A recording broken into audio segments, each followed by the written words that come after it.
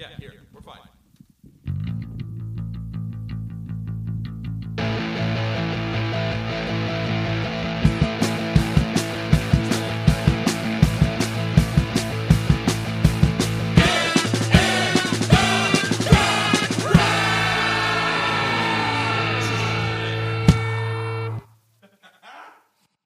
Hello, everyone. Welcome to Get in the Garage. We're a music podcast. For music lovers, I'm Mike, here with I'm Luke. Luke. We have the train whistle back, finally, after the much-requested train whistle. Only really by us, but nobody else really asked for the train whistle back. The train whistle is not the content you wanted. This is what we're talking about. Yeah. The train whistle is here. I don't know if it's made it to the video yet, but the train whistle is here to call bullshit, to end the long ramblings. Yeah. When the conversation goes off the rails. Yes, we rein it back in. Yeah, we'll rein it back in, bring it back on track. We hitch up to the caboose and pull you back. And then when we leave the show, we'll give you a timely exit and a good old hootenanny for you. Yeah. I make the boys throw on the coal, and we really get it hopping. Yeah, right. So today, there's a couple of different topics that we were interested in covering. Murder Your Thirst. Murder Your Thirst. And I thought that I would hand it off to Luke for the first, because where you want to cover this first. Yeah, I wanted to talk to you, Michael, about you have a son. I do. You know, and I saw this great video the other day on my day off. It was Kevin Parker from the band Tame Impala, and he was performing their hit song Elephant, or more of like an underground indie classic at this point. Yeah.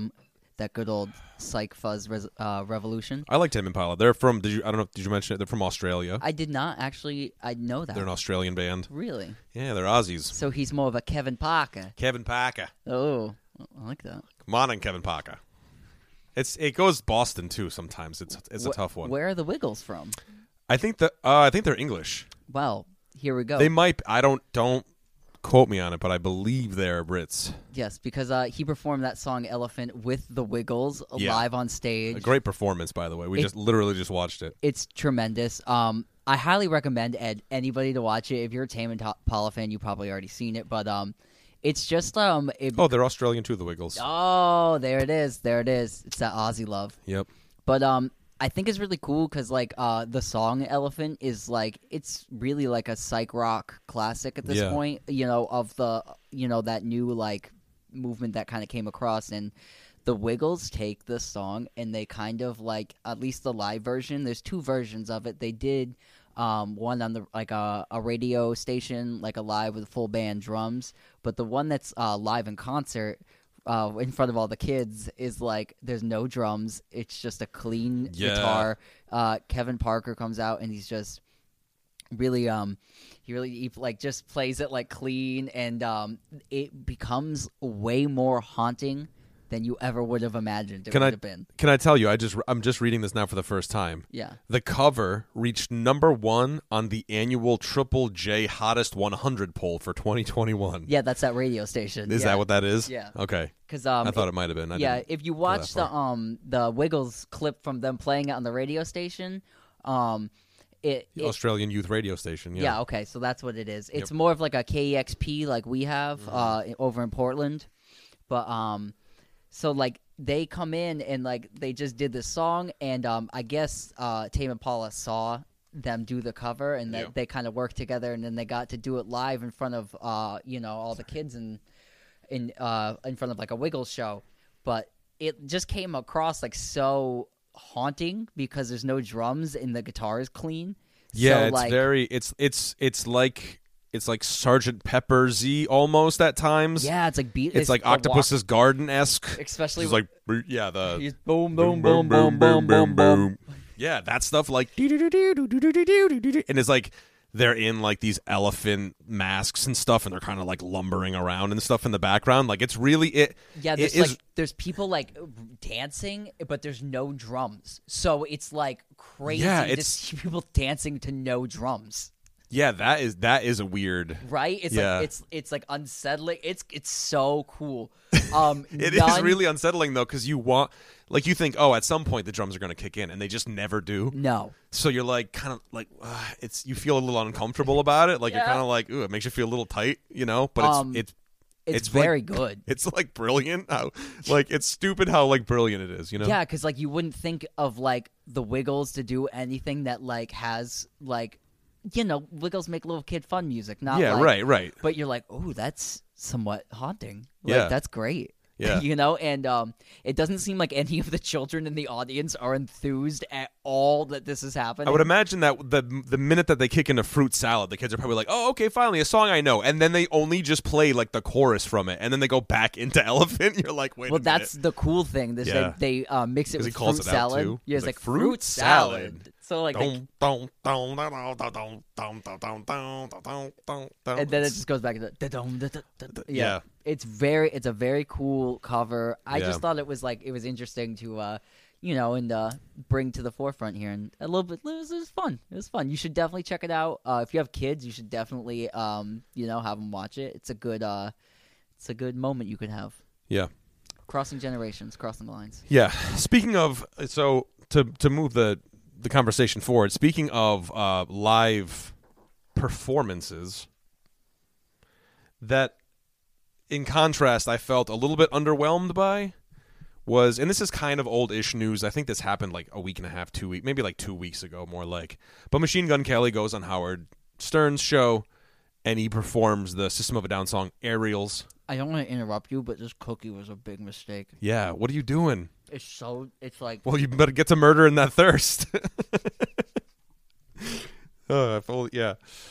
There you go. Please continue about Yes. Machine Gun Kelly performing the song "Aerials" on the Howard Stern program. Yeah, I don't know. I mean, like, I watched it. And I had some conflicting sort of feelings about it in the way where it's just like, well, some of my favorite bands have been bands that change and morph into different things, and like, oh, this is so-and-so's period, and this is so-and-so's period. You know what I mean? Well, a band you just referenced, the Beatles. Yeah, right, exactly, the Beatles, yeah. So that's why, like, I look at it, I don't know, I think it's just because I respect the leap, but did he stick the landing? I just don't know. Machine Gun Kelly. Yeah. Does he stick the landing? So, here's his pop punk material. I find it to be not that bad.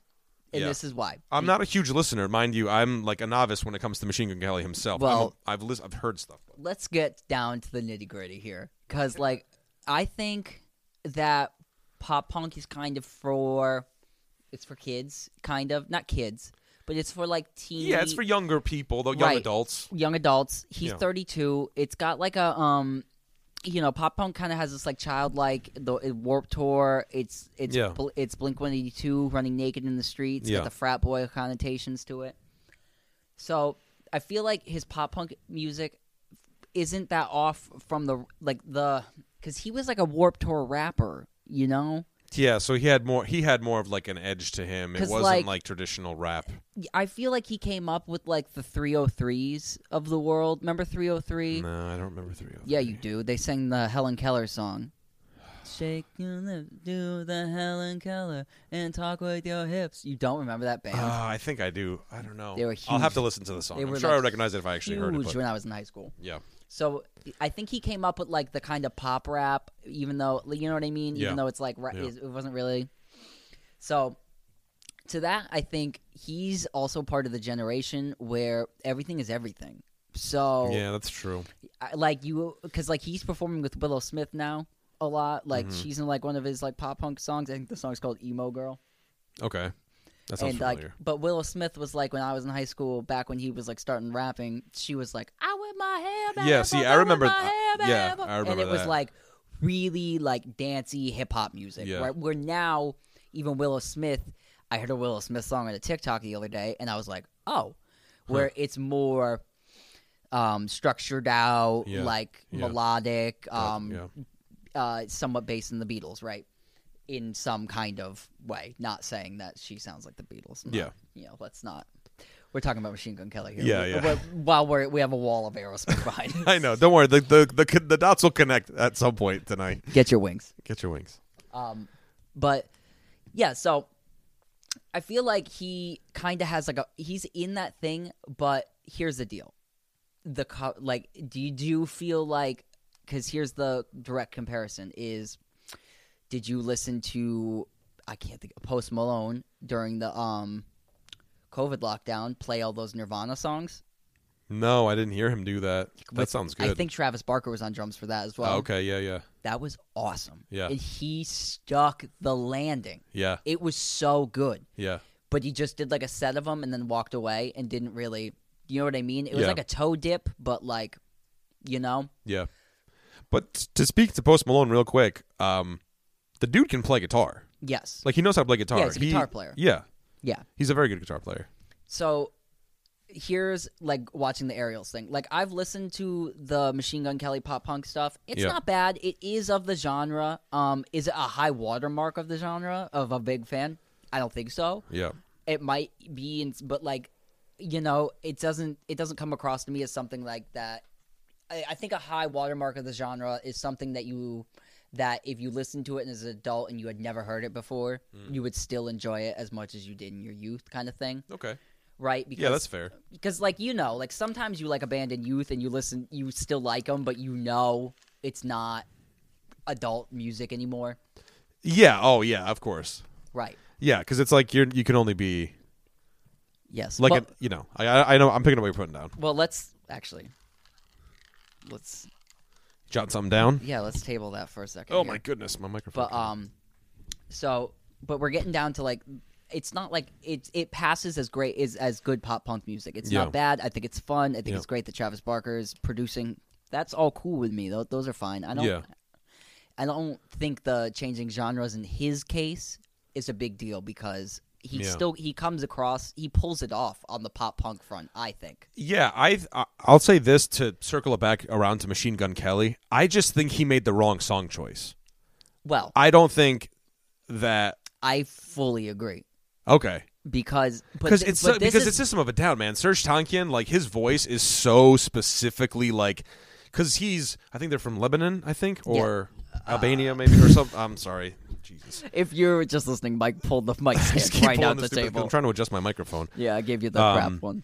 But the thing is that like, yeah, like he can hit those like crazy notes and scales of like Eastern Europe. You know what I mean? And it's like, you get this dude like Machine Gun Kelly trying to come out. Like, they tuned it down, right? I think they tuned it down, but he didn't go up. He didn't go to it. He was like, fuck it, let me go for broke, and I'm gonna try to like make it my own thing. That's what I appreciated about it. Yeah, I appreciate that quality too. Here's but the deal. I was like, Here's I the just deal. didn't like it. I guess. Here's the deal. Before he played it, what did he say?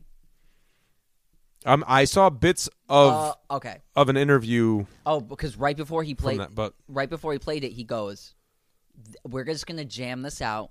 It's just a jam." He is trying to let you know that it's not fully baked. But then in that course too, come fully baked. You know what I mean? Yeah. You have the industry at your, you know what I mean? Come fully baked. Yeah. So that's that in that statement too. Like, you're on the Howard Stern show, you're gonna do a cool cover. Like, there's been a lot of cool covers coming through there lately. The Metallica and Miley Cyrus thing. You know, like, there's a lot of bands that are coming through there, and actually, Howard seems to be more moving in the direction of interviewing bands and having them play, because those are the clips I see popping for him. Yeah. But so the Aerials cover though, I think I liked what I liked about it is like the acousticness of it. Like the drummer was playing the shaker, and like with the other hand it went like this. But that was cool. Let's talk about the cigarette. Oh, because he's smoking a cigarette the whole time? If you're trying to hit them high notes, bro. Yeah, that's not going to help you. I love smoking cigarettes. I know. No. So before I know. So do I. Before I say what I'm going to say. I love smoking cigarettes. I love watching Dave Chappelle smoke cigarettes. Yeah. I love watching Keith Richards smoke cigarettes. They're not good for you, and you shouldn't smoke cigarettes. Yeah, I agree. But I mean, or vape. Vaping's bad. yeah, too. vaping's bad too. Like, it is what it is. But it does look cool. So, it's that whole thing. But I find it's like a callback. Like a cigarette's almost a callback. I felt to like there was, because when it started, I went, oh, he's vaping. That's kind of cool that he doesn't give a shit that he's just gonna vape. Yeah. But then I saw that he had a full cigarette in his hand inside, and I was like, See, and this is where I go. If you stuck the landing on the vocals, it would have made the cigarette even cooler. You know what I'm trying to say? The vocal, it wasn't a strong vocal delivery. It wasn't a strong vocal delivery, and that's for okay. This too, Not every vocal needs to be a knockout vocal, but this is where it was lacking for me. I feel like we're getting in the nitty gritty of it here. Yeah, of course, but that's what we do. That's what we do on Get in the Garage. But I feel it's like our self-proclaimed job. He had the I feel like the cigarette was the play.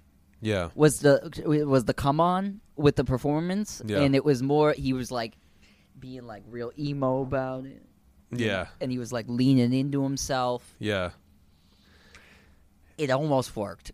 It almost worked. It was close. There's a fine line between genius and stupid. No, this is why I think it didn't work. That the guy that was playing electric guitar, he kept fucking up. The one that was like behind him on the left, right? The black dude. No, the black dude. No, he was on stage right, his left. He had a guitar player here, but then he had that guy. Was he the bass player or was he another guitar player? That was a bass player in the back. That was doing the backup vocals for him. Yeah. I thought that was a bass player. They were above singing everything. Fine. He sang okay. Yeah, he was singing okay. That other dude on guitar that was playing the electric guitar, he was, for my taste, was kind of fucking things up a little bit. He's flubbing up a little bit. He was kind of like loose magoose with it, Yeah. So so for me, I feel like maybe Machine Gun Kelly could have, but like I felt like it was just a little janky. But yeah, it was a jam out. It was a jam out. We're splitting hairs. This is just something that we want to talk about because I actually went down a rabbit hole watching videos about this. So I was like, oh, really? Because is this a strong, contentious point right now? For a minute, yeah. I mean, I watched. There's this one, oh my gosh, I can't remember his name. He's a YouTuber. Crap. He's like a metal guitar player guy. I just started. The Chapman guy? No, it's another guy. I just started watching his videos recently, so forgive me for not remembering.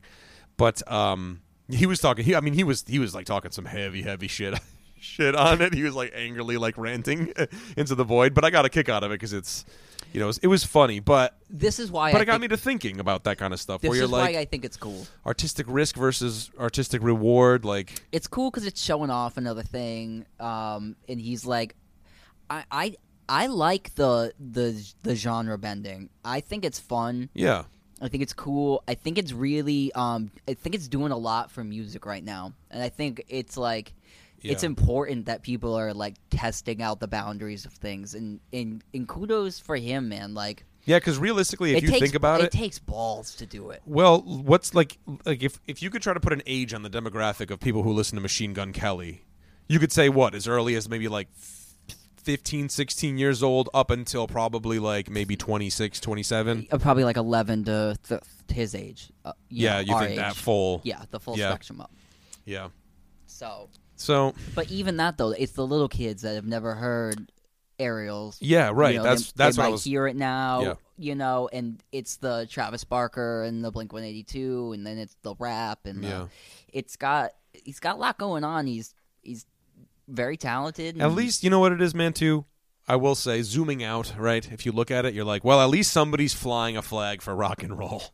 You know what I mean? Fuck it. If it's got to be Machine Gun Kelly, it's Machine Gun Kelly. But that's he the played. Thing, he though. also played. He put himself out there. He also played Tommy Lee. Tommy Lee in the Netflix film The Dirt, which was 2 thumbs up. That was a Get in the Garage. 2 thumbs up. 2 muddy thumbs up from all that dirt. I worked with a guy. Just as a side note, just for tell a fun story. I worked with a guy. Well, the guy that owned the music store that I used to work for that I did lessons at. I remember talking to him about it because it first came out and I was doing lessons at his music shop. And he's like, man, it was a good movie, but that wasn't even the half of it. Like that kind of thing where he's just like, oh, it was way crazier actually living through all of that stuff when it was happening in real time. Watching that happen or filming that would have been new crimes. would have been new crimes. Oh well, yeah, right. You can't Right. even film like what was actually happening. Yeah. Oh yeah. Also, that movie had so little sensitivity. It was amazing. Yeah. It was It was. It was dirty. It was dirty. It was filthy. It had all the sensitivity of a car crash. Dude. What was that a bad joke? Can I get that train whistle? No, I agree though. It's sad because like, death scenes in movies can go real bad. And that movie, it just happened to be pretty bad. It was pretty bad. It was pretty rough bad to watch. He was like, it's Christmas. You're like, what? Neil, you see the lights? He's like, yeah, man. Yeah, buddy, I see the lights. It's Christmas. It's Christmas. Oh, God. It's like, this guy's like in the real life version of that was way more, But I mean, who knows? I think who was it that passed away in that car accident? I can't remember his name. I thought he was he in another band, or maybe he was just like a friend to the band or something like that. Either way, the point is, I feel like the story of Sam Kinison dying isn't that like the same? Didn't he die in a car accident like almost the same way? did he die in a car accident? I think almost the same exact way. Because like he was hit by a car when he was like a little kid. I think he also died in a car accident. Oof. And I think they pulled him out and he Yeah. did like the same thing. Yikes. But Well, or the same thing that maybe like happened in the dirt but probably didn't happen. We don't know. it's Christmas. It's the lights. We'd like to apologize to the Motley Crue estate. Yeah, we're sorry, guys. We're sorry, Vince Neil. We went off the rails once again. Kickstart is hard. Yeah, well, I mean, it's Motley Crue, though. Age-old question, Motley Crue or Def Leppard? Oh, Motley Crue. Motley Crue. Jeff would disagree, though. He's a Def Leppard guy through and through. Anyway, moving on. Moving on. Oh, well, too. Oh, yeah, because you did write something down. I wanted to ask, I had like an interesting take here. Also, we got to get back to the Machine Gun Kelly story was very interesting in the genre bending. We also have to talk about one day the great Garth Brooks, Chris Gaines debacle. Because that's like in the same vein, but that's when that shit did not fly at all for anybody. That's what I wanted to bring back to that real fast because I feel like that was a big one. I would say also, like, in that regard too, man, you're talking about a country music leap. And country music people, especially when like Garth Brooks was Garth Brooks. He's still Garth Brooks. And he's still Garth Brooks. No disrespect to the Brooks estate. But where are the bodies? But I'm saying that like that Chris Gaines leap must have been it was like terrifying as an artist to just be like, well, I'm just putting all my chips in this one fucking idea and like hope it works. Right. And it's hilariously awesome. I like a lot. I genuinely like a lot of the tunes on that record. But that's what I'm trying to say. Like you go in to think that you're going to listen to this ironically, and then halfway through you're like, "Fuck, I like these songs." Right, and it's not on. Shit. It's not on Spotify either. It's not. No. You got to like search to find it. We have a CD that floats around between the two of us somewhere. But if you want to see like why I think it was great music, Childish Gambino does a cover of I forget the name of the song, but it's called it's like Heaven Knows I'm head over heels and it shows. Yeah, if you go to YouTube and type in Chris Gaines, Childish Gambino, it comes up. I want to see what it is. Chris Gaines. Oh, it's the song is called Lost in You. Lost in You. And I feel like Childish Gambino is it's that same, oh my god, it's that same cover series from the Wiggles. No, it's not. Yes, it is. It's that same radio station. Hell yeah. So good on that radio station. That shit's cool. But is this just playing in our headphones? Yes. The good people can't hear this. So but I just threw the song on just to have it on. Yeah, so like, and it gives like validity to the music. So like, it shows that it was actually good. I'm a big fan of this cover, and I think like it shows that that it was actually worth its salt. A lot of people laugh about it, but like there are some terrible songs on that record. Don't get me wrong. Yeah, but even the bad ones, you're like, they're fun. Yeah, like, who cares? I thought it worked. Yeah. Like it worked in some weird way, but like it didn't work And like the thing is, like I felt like people were not willing to let him move in that direction, and that's why it didn't work. They weren't willing to buy in with him. Like, and he did, dude. He went full send on that shit. Like he created like this elaborate backstory, and then like inside he had the it behind booklet, the music. Right. There's a Chris Gaines behind the music Like, that aired on VH1. Yeah. It's So, like it's not like he didn't even, but he went in on that project like full bore, and Yeah. like nobody was willing to go in with what's him. so funny about that is like it sounds like a Will Ferrell or like Dewey Cox type movie thing. Yeah, Do you know what I'm trying to say? Where it's just like you have these actors that all of a sudden embody like these fake musicians. mm-hmm. And all of a sudden, they like kind of become like a real thing. It's like he did the same thing Yeah. before they were making movies about people doing that kind of thing. yeah. Do you know what I'm trying to say? Like, does that? I'm trying to like. No, I get what you're saying. I mean, it's talking circles, but But it's just like it's fascinating that like now it's the thing is the internet has blown people's minds wide open, especially for taste. Like things people used to not like before, they definitely like now, and I feel like hip hop, Yeah. older samples moving in. I feel like a lot of stuff works now in genre bending, genre bending is you want to clip that one? yeah, Genre bending music. I feel like it's easier to do now, yeah. But Well, like I 'cause just you wanted to shout out the example where it didn't work, but yeah, bringing it to if I'm gonna even further. okay, here. let's go. Been listening to the Who a lot this week. Yeah, Okay, so you got the tune "My Generation." 4 minutes left, by the way. Right on. So we have "My Generation" by the Who. Yep. Right. Kid music. Why is it still good? That's the shit that gets me. Yeah. Why does My Generation, a song written for that generation's generation, and I like that song and I get it. Well, because I think it's a song like that, man. But that's straight up kids music.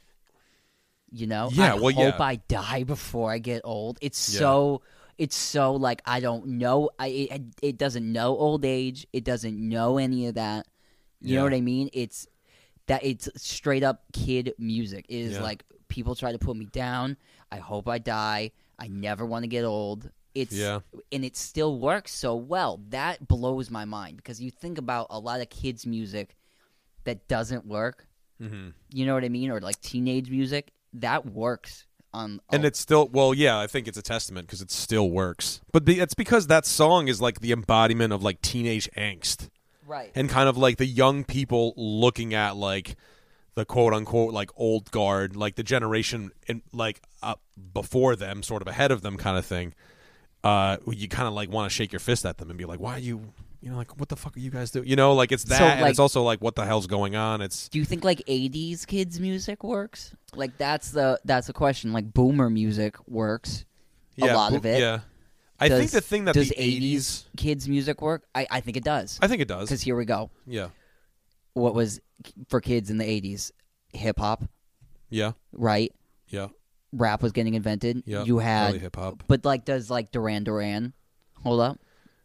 I think in a lot of people's hearts it does. Yeah, I but don't know maybe if in not in the mine it same. does. I don't know if it does in the same way that My Generation does. My Generation is like this sort of like primordial sort of oozing. That's sort just of the a example. song. But like, let's take "Please Please Me" by the Beatles. That's Yeah. kids music Yeah, to a lot of. You know what I mean?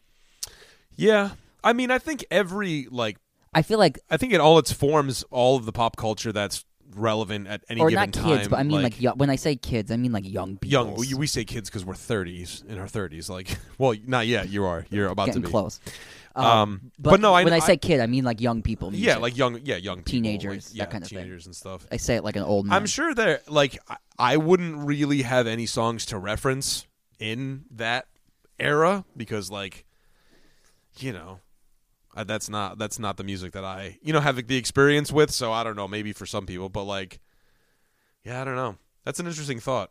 Right? Because like Yeah. I've been thinking about a lot of stuff like that lately. Like, because in a lot of sense, I don't know. It's like, because this is why this would blow. Just I'm gonna harp on the Who example for a minute. Yeah.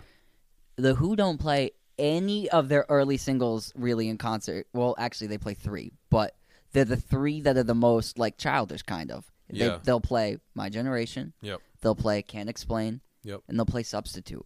Yeah. You know what I mean? But like those are and they back it with everything that's the big giant heavy. Who's next? Who? You know what I mean? Yeah, Won't Get Fooled Again, and then Who Are You? Yep. Those are radically different songs. Yeah. You know what I mean? That's adult music. Who Are You? That's adult music. It's got synthesizers and texture and you know what I mean? Quadrophenia. That's adult music. It's you know what I mean? As much as it is kid music, it's also very much well, it's music that was written for the kids when they were kids and they're now adults. Yeah. You know what I'm saying? Like you can kind of, you know what I'm saying? So it's like you evolve with maybe that's what it is. It's Who evolved with their audience. You think. Right. But why does My Generation still work? It still works to people that have no reference. Because it's the starting line. Yeah, I guess so. Do you know what I'm trying to say? It's the starting line. So it's like every like you know what I'm trying to say? Like every, I would say, influential artist or band that is like the same age as their audience when they get going. Right. You know, and it just splinters off in its many different varieties and forms and all that stuff. And sometimes it works and sometimes it doesn't. It just so happens that I think when it comes to The Who, because like anybody can like that song. It's so accessible. It's a major pop song. And and I think that even older people, boomers now even, have this sort of feeling about them where they're like, that's what I felt like when I was young. It can bridge a good angry fucking young person song. See, I feel like an artist like Billie Eilish, I feel like that record's gonna hold up stupid well because it's like it's well done, and it's like, but it is more like kid music. Yeah, it's definitely young people music. Yeah, it's got like the, you know what I mean. But like, does Justin Bieber's Baby hold up? I don't. You know but I can't. mean? I don't know if because I feel it holds. I think it holds up for somebody. It holds up for somebody. It holds up for somebody, but that somebody would have to be the person who was like the same age as Justin Bieber when that happened. Dude, and you know what I'm trying to say? Like that's Ludacris does the rap verse on that. Wow. I think it's Ludacris. I think it probably is. So yeah, I think for somebody it is. It's just that I think with My Generation, with The Who, it's just such a standout. So, like it's just a good fucking song. It doesn't matter. This is also the point, which is lyrical content and meaning and intention kind of trump all the time period bullshit. You know what I'm saying? Yeah, right. It's like that. Yeah, it's right. It cuts through. It cuts through. Yeah. Yeah, because it's just like, man, like people try to. Yeah, I mean, put us down. You know, it's one of the best. I mean, we haven't talked about The Who on the show really at all. Not really at length, no. But it's one of the best delivered lyrics of all time because one of the best delivered bass lines of all time. The bass solo, but come on, just the lyric, where he can't stammer out of his mouth because he's still a kid. Yeah, and he's getting the nerve to say what he's saying. Yeah, and right. It's nervous, and it's the stutter energy. Yeah, brilliant. It's like. That's why The Who were so good. It's the nuance of that shit. It's like you don't realize it. You hear it a million times, and then you think about it for a minute. You're like, why did he intentionally stutter in the song? Yeah. It's like, because like after you're done having a good laugh about it, you're like, well, that is an artistic choice. Like, what was that? What was the? Yeah, it's like you ever get so mad you can't talk? Yeah. You ever get so nervous you can't say what you need to say to somebody? Yeah. Like that's that song. Yeah, right. You know what I mean? True. I mean, we got to do a Who episode at some point in the near future. Well, I just read a book on Roger Daltrey, and written by him too. Yes, his autobiography. Speaking of which, we're going to talk about a book when we come back. Yeah, we're going to take a quick break, and then we'll be back with Luke's Book Nook. Wow, book review. This is the Get in the Garage book reviews. We'll be right back.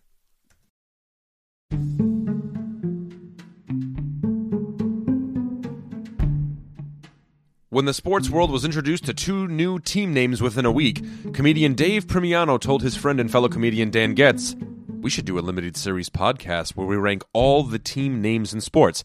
And they did just that. And after they were done, they decided, hey, let's just keep ranking stuff. Thus was born the Rank Bank, where each week they are joined by a panel of experts, aka Philly comedians, to rank all things ranging from the unimportant to the really unimportant. New episodes drop on Mondays and sometimes Tuesday if it's a two-parter.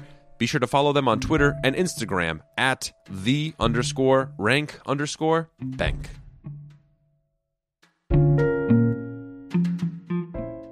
All right, everybody, welcome back To Get in the Garage. a music podcast for music lovers.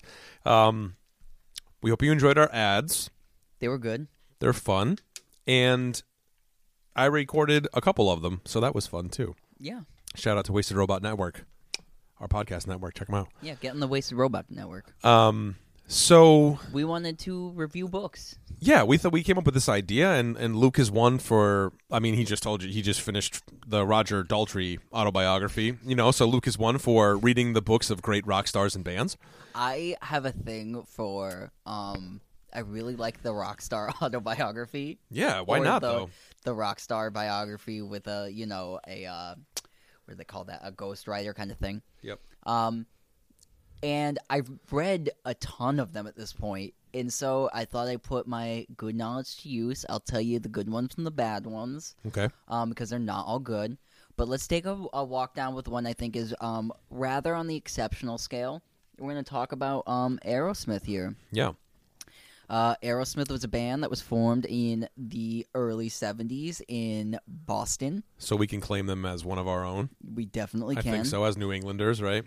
Boston is, I mean, we're from Connecticut. Aerosmith is my band. I'm going to claim Aerosmith as a New England band. They're the lords of your thighs. They are my band. There are Yeah. toys in my attic. Yeah. I'm into it. Yeah, me too. I mean, same here, dude. Aerosmith, it's a band that can have a very Led Zeppelin 1-esque first album and then also sing about making love in an elevator. Yeah.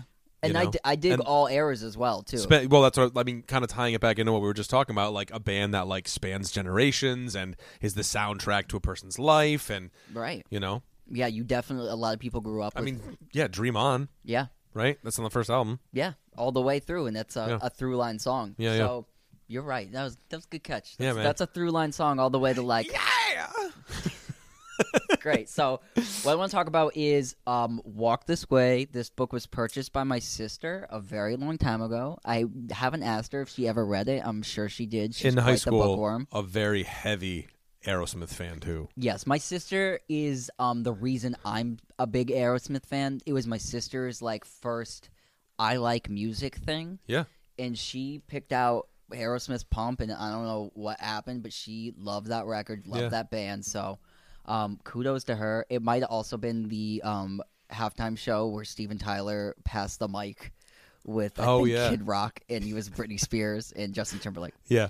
But so this book is Walk This Way. It's the autobiography of Aerosmith with Stephen Davis. So what this book basically does is it takes the time period, goes all the way to like I think like the late 90s when this book came out. Yep.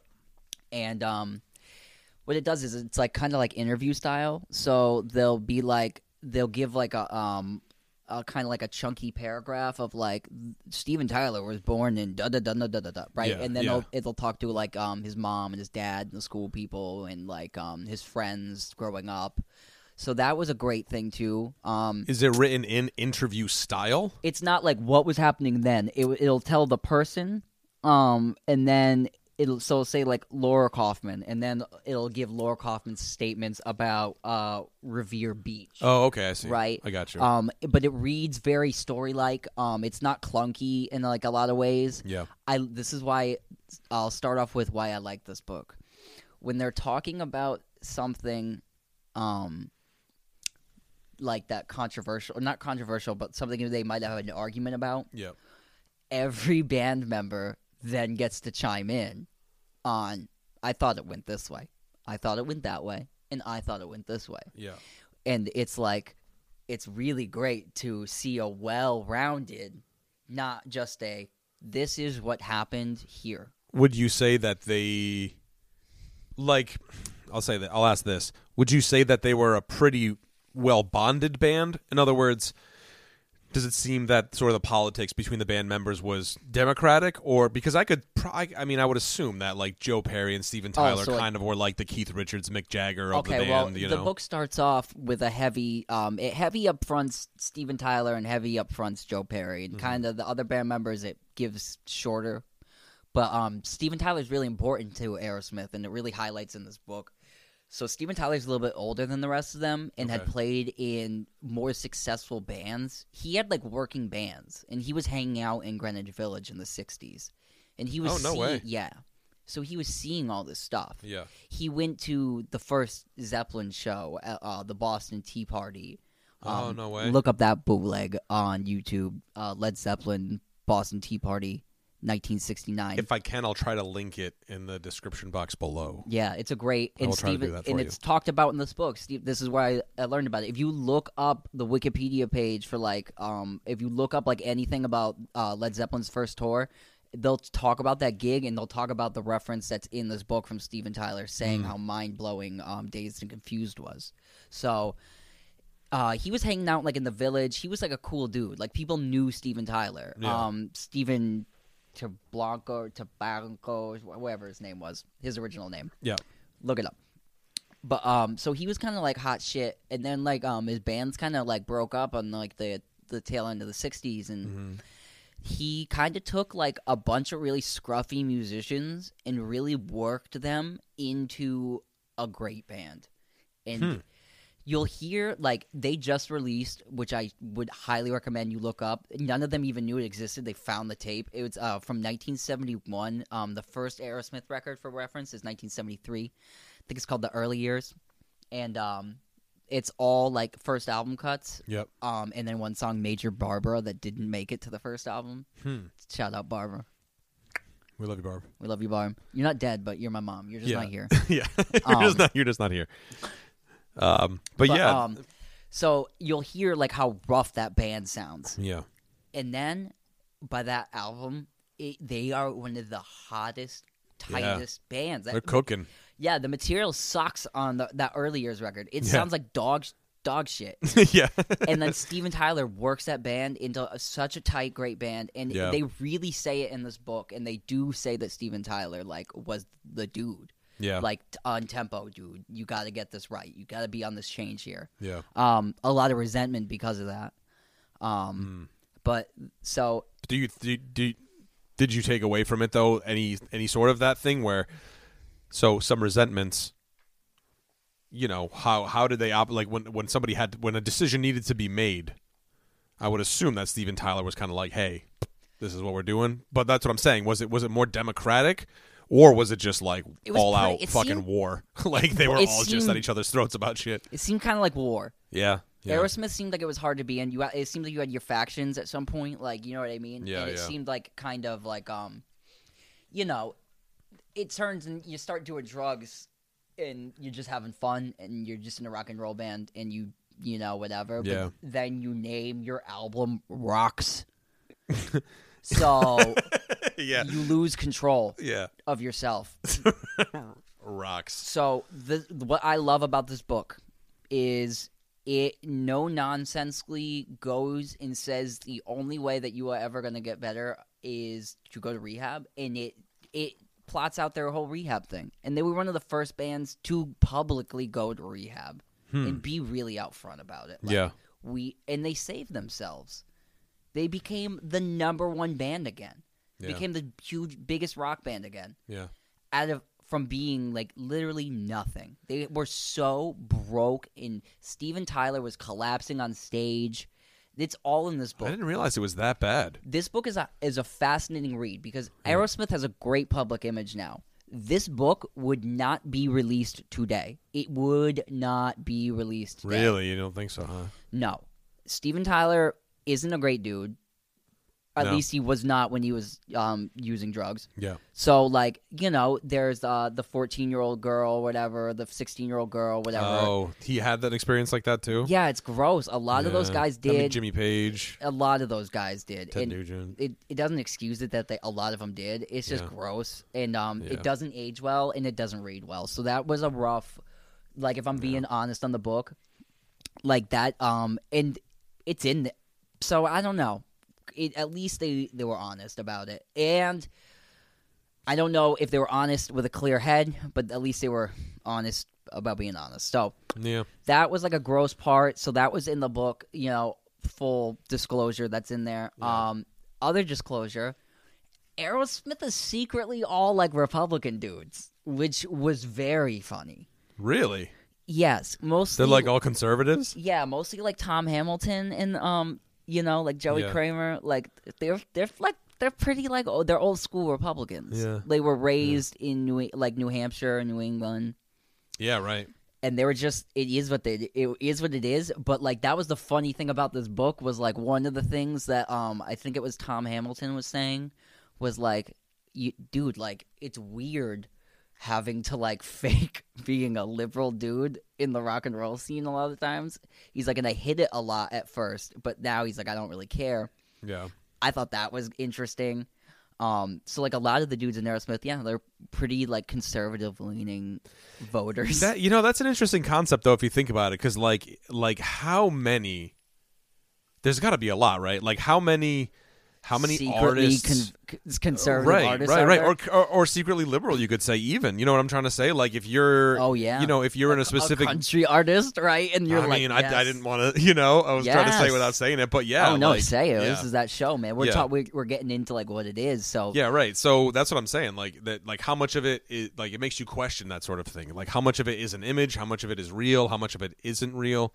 right. You know what I'm saying? And they Aerosmith didn't really put their like he's like, we played one political thing like that, and he's like, really, and then but it was just interesting. But Yeah. I'm sure a lot of those guys are really keeping it close to the vest and not really, or putting on a, you know what I mean? I'd say that is interesting because if you think about it, right? Like if you think historically in that sense, like in your brain when you look back at that, not that I lived through it, so I can't give an honest, but like in your brain you think back on all these people and you're like, oh yeah, they were like, like the free love sort of like liberal kind of hippie liberated like generation and stuff.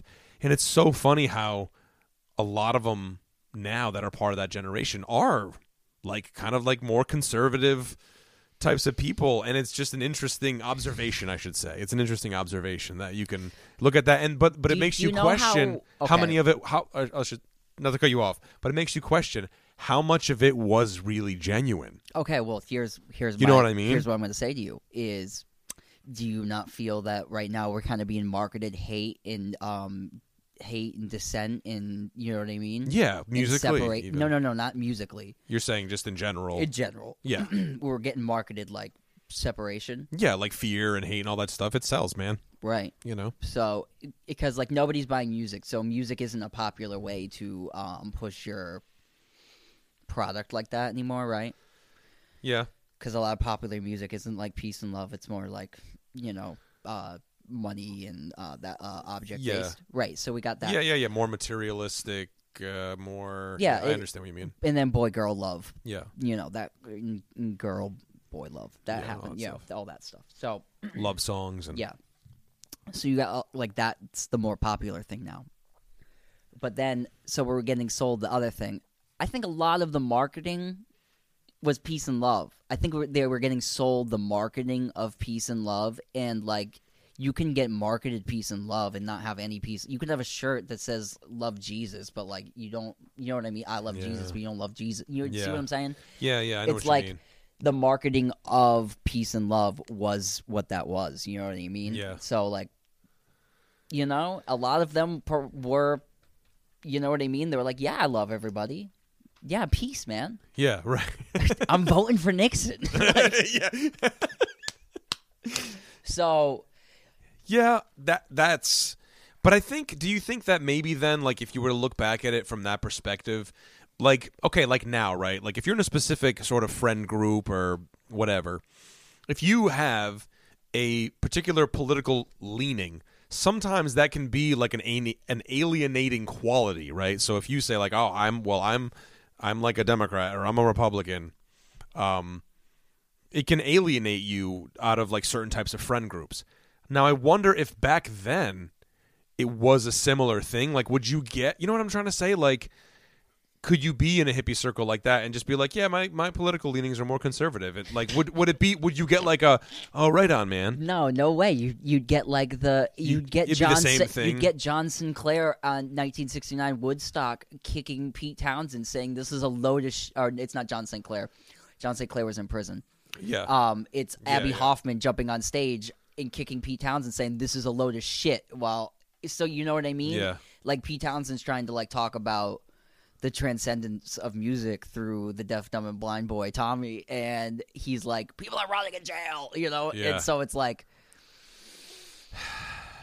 yeah, feel me? Like, because that's all Tommy is. It's Tommy is the transcendence of music. It's the story of the deaf, dumb, and blind boy coming into the world through the vibration of music. Yeah, that's what it's about, right? Yeah. A real heady, trippy, peace and love kind of idea, right? And then in the middle of it, yeah, this dude's like, I can't stand one more second of this if you're not gonna say what I need the move. So it was there too, you know. Yeah, Pete Townsend did kick him off stage. I thought he hit him with a headstock. He did, and then and then he kicked him. And he said, "Get the fuck off my stage! Yeah, right. Get the fuck off my fucking stage!" There you go. So if you ever think that we're living through crazy times, it's always kind of been crazy times. Let's be real. I think it's right before Pinball Wizard. It's either right before Pinball Wizard or right after Pinball Wizard. Yeah. So either way, it's like. Can I ask you a question? So good. How come? Do you ever find that like, it's like the Who played Woodstock, right? Yep. But like, why is it that I kind of just feel like anytime I see any Woodstock tribute-y type things, the Who aren't in it. The Who are kind of left out. Like the Grateful Dead's kind of left out. It's the marketing of the movie. I mean, the Who are definitely thought in, probably just not your zeitgeist. Like, yeah, maybe not. The Who are definitely a major part of Woodstock. It's Roger Daltrey singing "See Me, Feel Me" while the sun rises. It's a big part of the movie. It's a big part of the movie. I don't know why. It's I don't one of the remember biggest that. parts of the movie. It's like the one everybody references. I watched that movie because on an airplane. He does 4 years ago. Feel me, yeah. And like the sun is literally rising out of the. It's like one of the most bonkers moments ever. Yeah.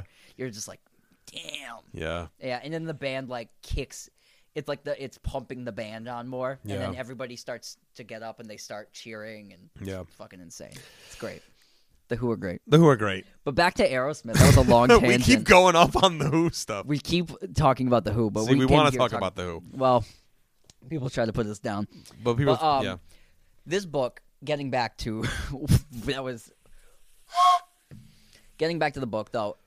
It really goes through like all that really like shitty stuff. It goes through like the early period is great in here. It talks about them living in Boston, and it talks to a lot of different people. That's what I like about this. It doesn't stick to Aerosmith.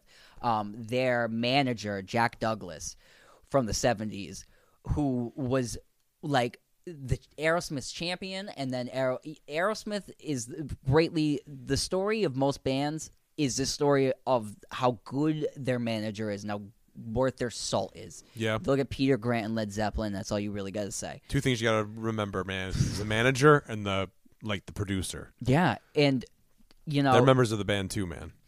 Yeah, the managers for Aerosmith played such an important part, and it's just one of those stories where the manager really put it all out there. Was he a career-long manager? Like, does he still manage the band? No.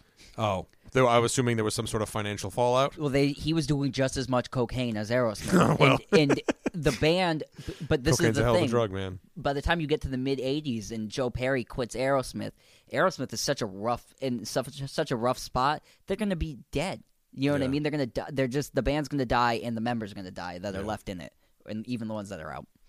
So, like, what happens is a new manager comes in, the guy that was managing Joe Perry and the Joe Perry Project. Mm-hmm. He comes in and he really sets the whole thing forward again for the revival. Yep. So there's a great manager story in there. There's a lot of great industry insight. A lot of great, like, what it's actually like being in a rock and roll band. It's pretty kind of, like, boring and a lot of, like, you know what I mean? Yeah. What how long was the gap before the revival? Because it looks like discography wise, everything looks fairly consistent. I mean, no, because you got 1977's "Night in the Ruts," the last album with Joe Perry. He plays on a couple of the tracks, and then he's filled in with the rest of it. And then the next album. I'm looking at tours. That's why. That's why you're looking at tours. Then there we go. You're gonna look at 1984's "Rock in a Hard Place," right? Well, we have Aerosmith, "Get Your Wings," "Toys in the Attic" 75, "Rocks" 76, "Draw the Line" 77, "Night in the Rut" 79, "Rock in a Hard Place" 82. Yeah, then so we have 85, 87. That's a pretty big gap. Yeah. So it's really the "Rock in a Hard Place" and the other album there. Done with Mirrors, Permanent Vacation. Done with Mirrors has Joe Perry back on it, but "Rock in a Hard Place" is the really bad album. Okay. Done with Mirrors isn't that great either. Rockin' a Hard, the album cover is like it's Stonehenge. So they released that album, dude, and you know what movie came out like the same year? Spinal Tap. This is Spinal Tap. Yeah. They were like living Aerosmith. They were like a parody of themselves. At the end of the 70s, Aerosmith were Spinal Tap. They were like, "Where are we playing?" And they're like, "Oh, you're not playing Boston tonight. Don't worry, it's not a big college town. Yeah, right. You don't live there." It's not a big college town. So, but that's like the thing too. It really does talk about like how the members were so frustrated and how they all were like, Steven Tyler was really messing things up for the band and collapsing on stage all the time and nobody wanted to lend Aerosmith like a dime to like promote a tour or anything. And the comeback story is really great.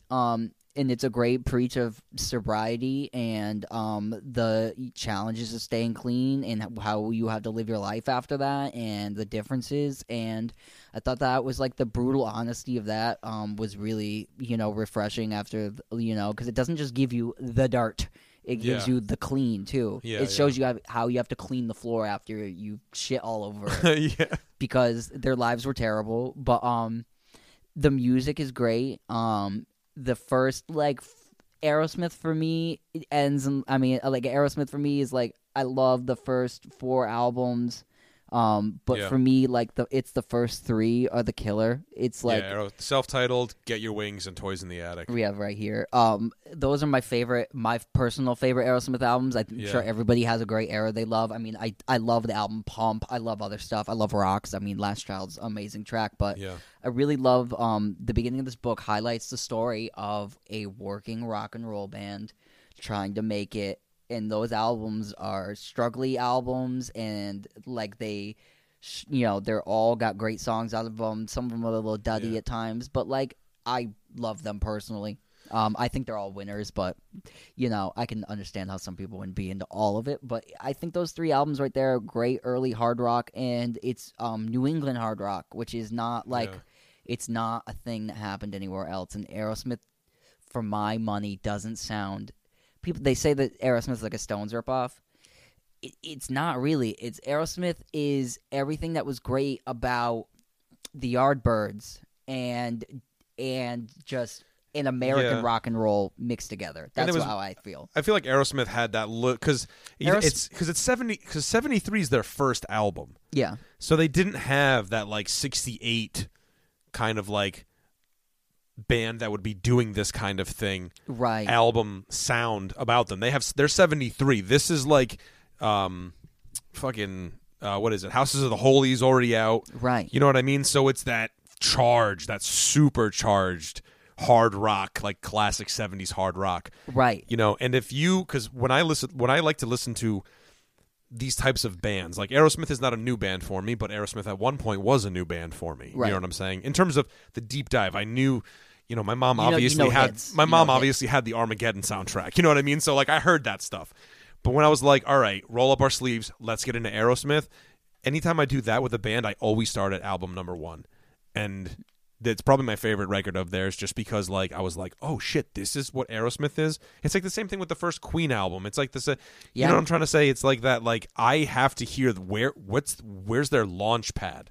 And the great thing about the first Aerosmith album too is, like I've been saying, that they're a working band. The songs are like about a working band. It's like, somebody. It ain't easy.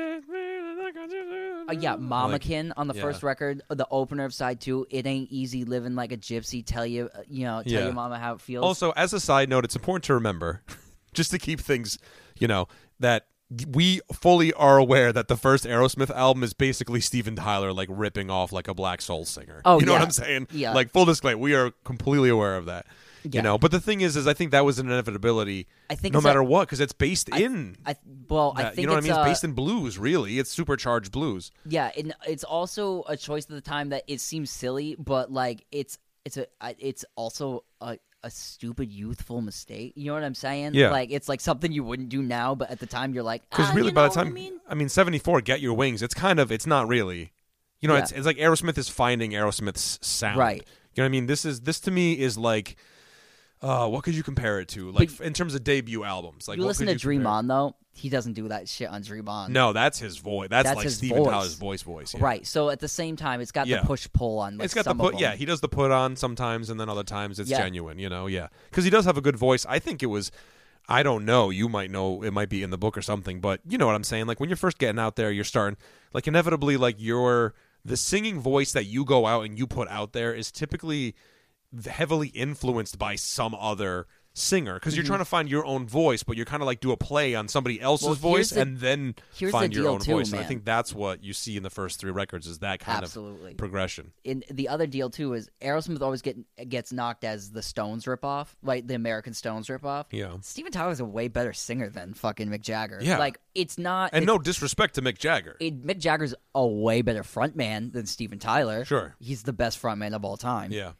But Steven Tyler's a better singer. Like Yeah. just on the surface, he's a much better singer. Yeah. So that makes a lot of the songs much more interesting. Like, you know, I'm a way bigger Stones fan. Don't get me wrong, but Yeah. like their arrangements on Aerosmith albums, like where they are kind of like on the Stones kick, you know what I mean? They sound different because you can sing with a better range. Yeah. The other thing too is Aerosmith leaned into the hard rock, like you're saying. Mm-hmm. So it's like that. You had that total English influence. Yeah. For me, they're the only American band that played like they were an English band, though. So that was the interesting thing. Always Yeah. the interesting thing to me. You know They what's cool? Always played on the English side. It's cool that you say that too because it's kind of like if you think about it, right? Like we there's the LA bands. Then you have like the Midwestern bands, right? You have like the Cleveland bands and the Detroit bands and all that stuff, and they sound very Cleveland and Detroit. You know, it's when you're talking about East Coast bands, like there is a limited selection, but it sounds like where it comes from. It sounds like it's in between English and LA, like It's exactly England and what it LA. sounds It's like pinpointed right in the middle. Like you have enough of that Stones kind of a vibe, but there's still an American band, so there's this like And the blue great thing, collar too, sort of is- quality about it. There's this kind of like big sort of LA Right. stadium rock element about it. Like it pulls from everywhere. And the great thing is, it's heavy music that wasn't influenced by psychedelia. That's the other deal to it. 'cause Just pure cocaine. no psychedelics. but Just cocaine. I didn't even mean it like that. But I meant it. I meant it in the. But I know what you mean. Yeah. I mean in the sense that like Zeppelin was influenced by Vanilla Fudge and yeah, there was a psychedelic element there's to always that psychedelia to the early heavy shit, right? Blue Cheers, it's very Yeah. psychedelic, right? Yeah, the yeah. early heavy shit is always steeped in psychedelia. First Zeppelin album, super psychedelic. it. Yeah. Dazed and Confused. The most psychedelic you got on here is Dream On. Yeah. Right. I mean, not Dream On, Sweet Emotion. You know what I'm saying? Yeah, but even that one, it's got this sort not of at like all. It's not at it's like all. that hoppy, beady, like like yeah, that's still that leans more proto heavy metal than it does Right. like psychedelia. Yeah, So that's the interesting thing about Aerosmith. All that's highlighted in this book. If we're gonna get like this is the nitty gritty of the book review, probably about like 100 pages too long. okay, Some of the like black text intros get a little boring. They're Yeah. like, this was what was going on at the time. They're like, the leaves were turning, and it's like a little bit. oh they go Tolkien on you. Yeah, it's like a little bit too much in some Describe. spots. The pictures were great in here where it had pictures and it didn't have like the glossies. It's just built right in. So like I like I love that. when books do that. Yeah, me too. I don't like the glossies. Yeah, I at hate all. that big thick section in the middle of the book. Yeah, because then it's hard to reference to what you're talking about and Yeah. what they're talking about if you need to see the picture. So yeah, it was probably like because this is a 500 pager. It was probably like 150, 100 pages too long for me, but great insight. Interviews with the girlfriends also was super great. All the wives and girlfriends get to have their opinion felt. Also has a very interesting Liv Tyler, Todd Rundgren thing, which is worth reading about. Is very interesting. Todd Rundgren was a real stand-up dude in that instance. So if I'm gonna give this, are we giving these letter grades or number grades? Are we going 1 to 10 or? Why don't we go letters since we typically go numbers for albums? All right, so book. If I'm grade. giving this, as far as the rock and roll, this is like, it's in the 90s. It kind of has that like 90s-y like Tony Hawk like kind of thing going. Okay. Do you know does that make sense? I guess. X Games. Okay. Like rock and roll. Yeah. Rock and roll, dude. Yeah. It's kind of got that graphic-y wise going on. Like the chapter headings look really this page looks yeah. I know. Yep. All I had to see was that, and I know exactly what you mean. It's like the book is almost stylized like a chicken soup for the soul. Chicken soup for the cokehead. Why do we talk about chicken soup for the soul in this podcast all the time? Do we? I talk about it on this podcast. We're a product. Time. We're a product of our era, man. That was on the back of everyone's toilet from like 1998 to like 2001. God. But everybody had that book. Those books, I should say. I'm gonna letter it. I think I'm gonna give it like an A-, just because it's not. The structure of it isn't 100% there, but the stuff that's in there, like if you want to know about Aerosmith, this is a great book to learn about Aerosmith. It gets all different opinions. It has managers, record execs, all the people that were involved making the deals. Where the band members are like, I don't really know what was going on, but the manager will be like, I'll tell you what's going on at this time. If you're a real nerdy, granular person, this book is for you. Aerosmith's Walk This Way, the autobiography of Aerosmith with Stephen Davis. Check it out. It's old as shit. Solid A-. When did the book come out? Did we give that real quick? Does it have it anywhere? It's definitely the 90s or early 2000s. I will say this, just as a parting comment about books like this. 1999. Oh, nope. 97. 97. Okay.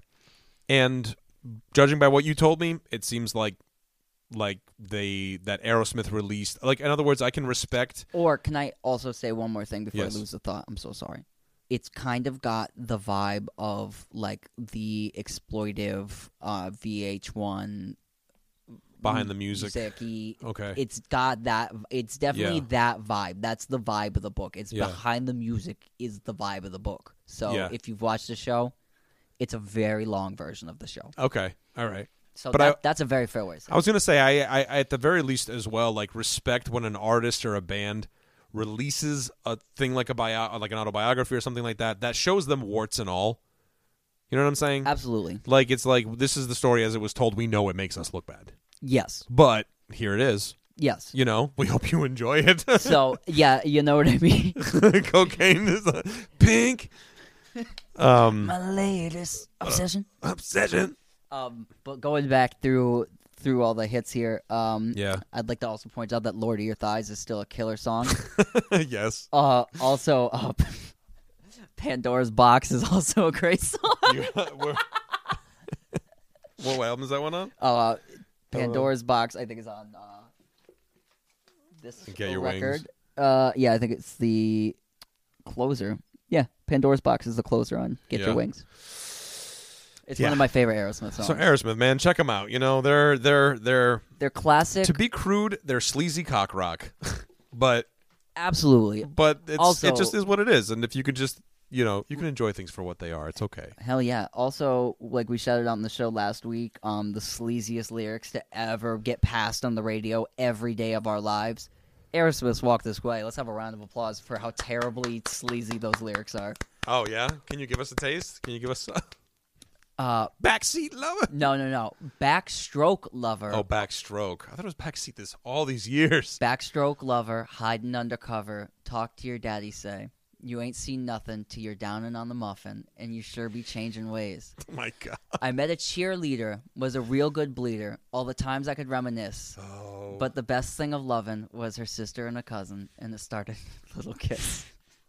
Like this. It's one of the filthiest songs ever. Oh, man. The verse it kicks into after that is even filthier than what I just said. That's rough to hear, like, actually spoken, like, in just words. That's so terrible.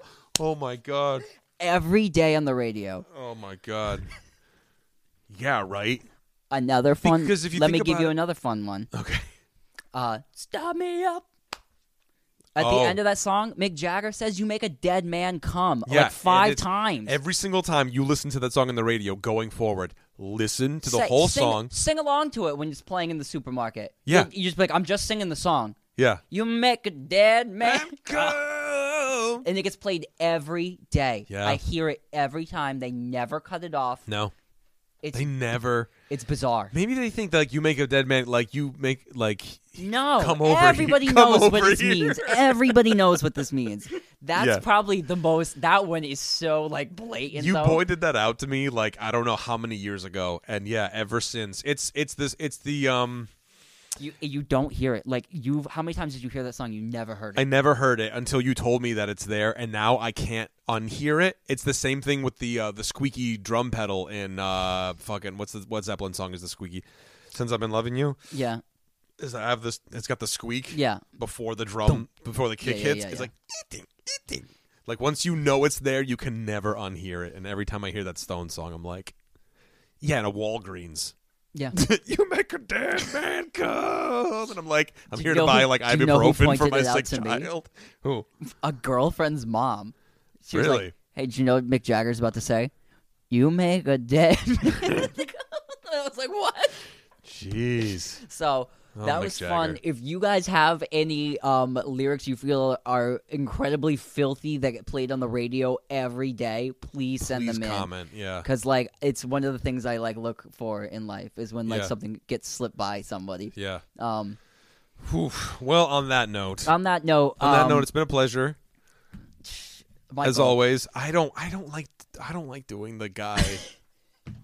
I'm gonna be honest with you. It makes me feel uncomfortable. Shout out to what's his name? Mike doesn't want to be train guy anymore. Oh, the train guy. What's his name? Francis Bourgeois, I think his name is, or something like that. It's that dude that like waves at trains and stuff. Look him up on Instagram. He's a great follow. But He's so excited. listen. I know that I do a good impression of him, but I didn't want you to do the train guy. oh, you didn't. I wanted you to make a train noise. Oh, okay, I can do the train noise. That's okay. I didn't want you to make the train guy. Okay, I thought that's what you were asking me for. No, I was going to ask you to throw some coal in that fire and get this train out of here.